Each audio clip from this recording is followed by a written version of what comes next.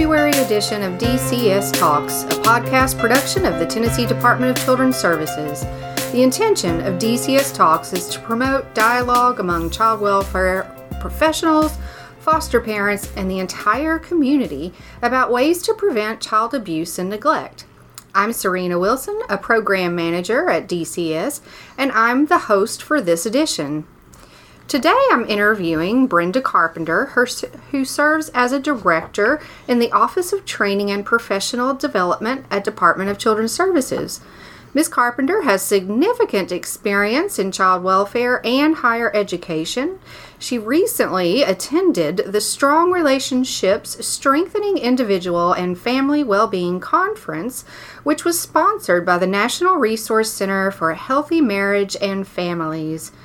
With respect to Valentine's Day and honoring partnerships, we want to focus on the characteristics associated with healthy families and relationships. Hi, Brenda. Welcome to the podcast. Thank you. Yes, glad to be here. We're so glad you're here. And as we get started, tell us a little bit about your experiences in child welfare and at the department. Okay. Well, I started as a case manager, as many of us do, and then went to the training division where I've been for about 14 years now. Right. And so have been, during that time, have done a variety of different things, worked in curriculum and instruction, was the curriculum director. I've been a trainer, just, training all the different offerings that we have, a lot of pre-service and whatnot. And, and have done a lot of work with like logistics end of learning. And most recently, I am now the director for the OJT coaches. Wonderful. Across the state. Yeah. Wow. So really that's an exciting new mentoring type of work. That's very exciting. And it's about building relationships. It is. And you were able to attend the Strong Relationships Conference. Tell us a little bit about that conference. Yeah, so this is a conference that was promoted and put on by the National Resource Center for Healthy Marriage and Families that you mentioned earlier. And their objective, this is a federally run program, and their objective is to really promote healthy marriage and education on relationship skills throughout the country, and they really kind of target those agencies that are kind of like first responders and social service agencies and safety net services to work with families and really even the folks that are employed by those agencies. Right. And this is done in recognition of the fact that when families are not healthy, when relationships are not healthy, when marriages are not healthy, that has a significant impact on the community. Absolutely.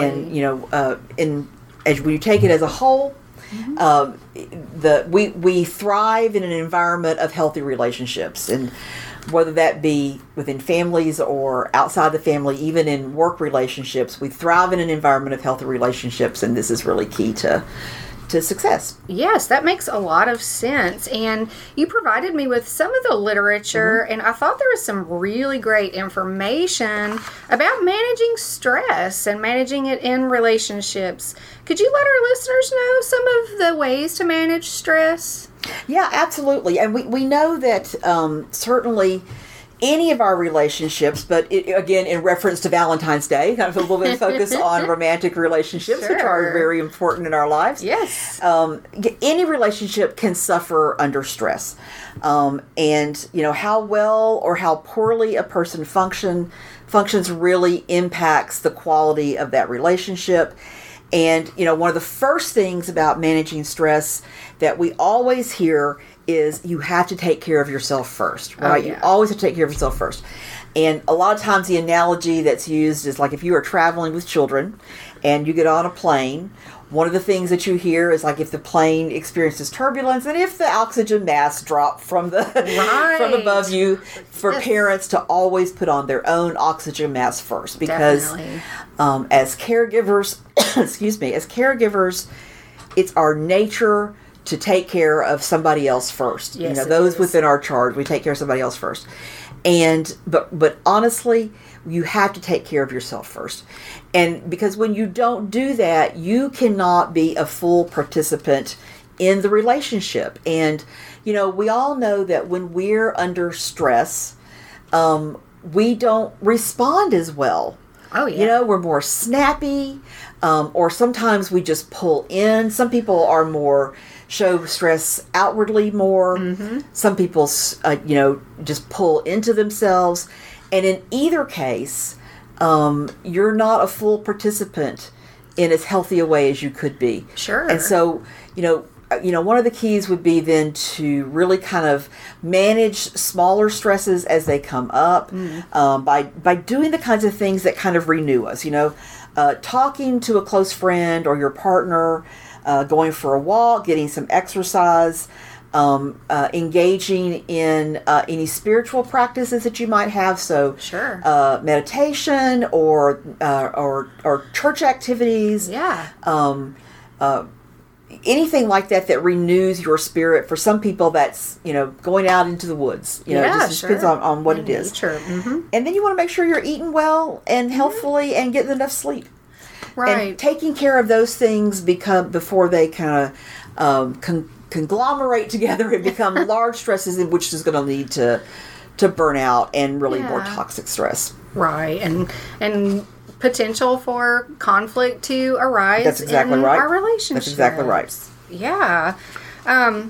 So one of the things that I thought was really interesting was about showing affection. And with Valentine's Day around the corner, we know we have a lot of emphasis on physical affection. Mm-hmm. But what are some other ways to show affection in our partnerships? Yeah, and physical affection is also important, right? Yes. That's one of the and Sure. not just in romantic relationships. Kids need to be touched in appropriate ways and hugged and a pat on the back and that sort of thing. We all need that, and we even do that with our friends. Sure. A lot of the time. So physical affection is a really important communicator in any case, and showing that affection and respect for a partner or any close relationship is an ongoing part of building that relationship. Yeah. And so you want to find out, what the other person's needs are, and you always want to be careful with touch, because people experience it really differently. Right. And so you want to find out kind of how that works for somebody else. And that's really one of the keys, is that affection is not a one-size-fits-all situation. Oh, yeah. So it's really about really a great insight. Mm-hmm. It's really about knowing what your partner or the other person finds to be affection and what they want. So, that makes sense. Yeah. So outside the physical, other ways of showing affection are just showing emotional support. And and really, that's one of the most important keys. It's how we display those kind of supportive behaviors to one another.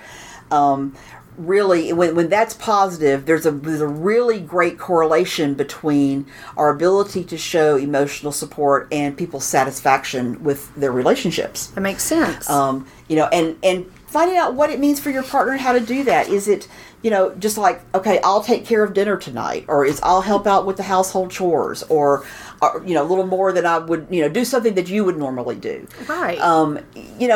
Or it could just be, I'm going to dedicate some time to really listen to what you have to say. There are so many different ways to demonstrate that you can be really supportive in a relationship, but again, finding out what it is the person you're trying to support really needs from you. That's the real key. That's the key, is that understanding your partner, listening, hearing their voice. Communication, all important. Wow. Yeah, that's really insightful when you think about it. Yeah, it's just not one size fits all. It is not. Love that. Yeah. What are the love languages in your relationship? Oh, yeah. And if yours and your partner's is out of sync, that can cause some problems. But if you can kind of get in sync on, what that means.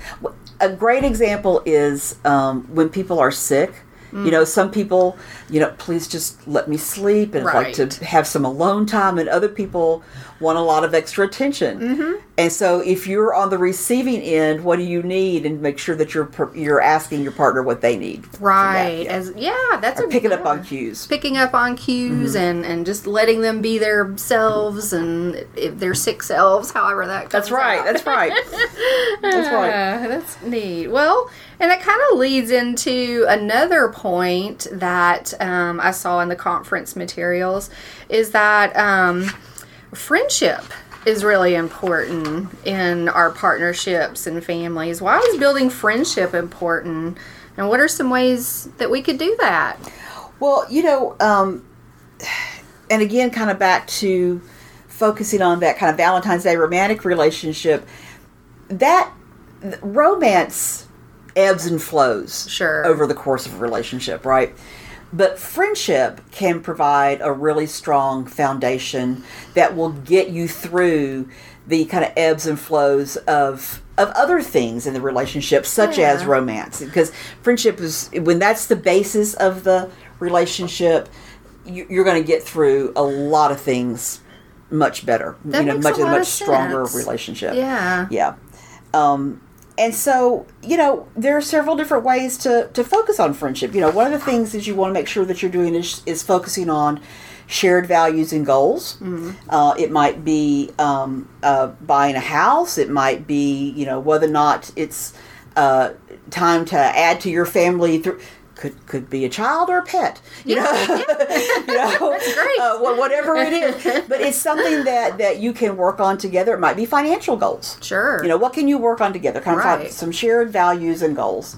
And engaging in some kind of common purposes. What are the important things that you want to do together as a couple, as a family? Because all of these principles, you can find specific examples that may relate to romantic relationships, but all the principles you can relate to just about any relationship. Right.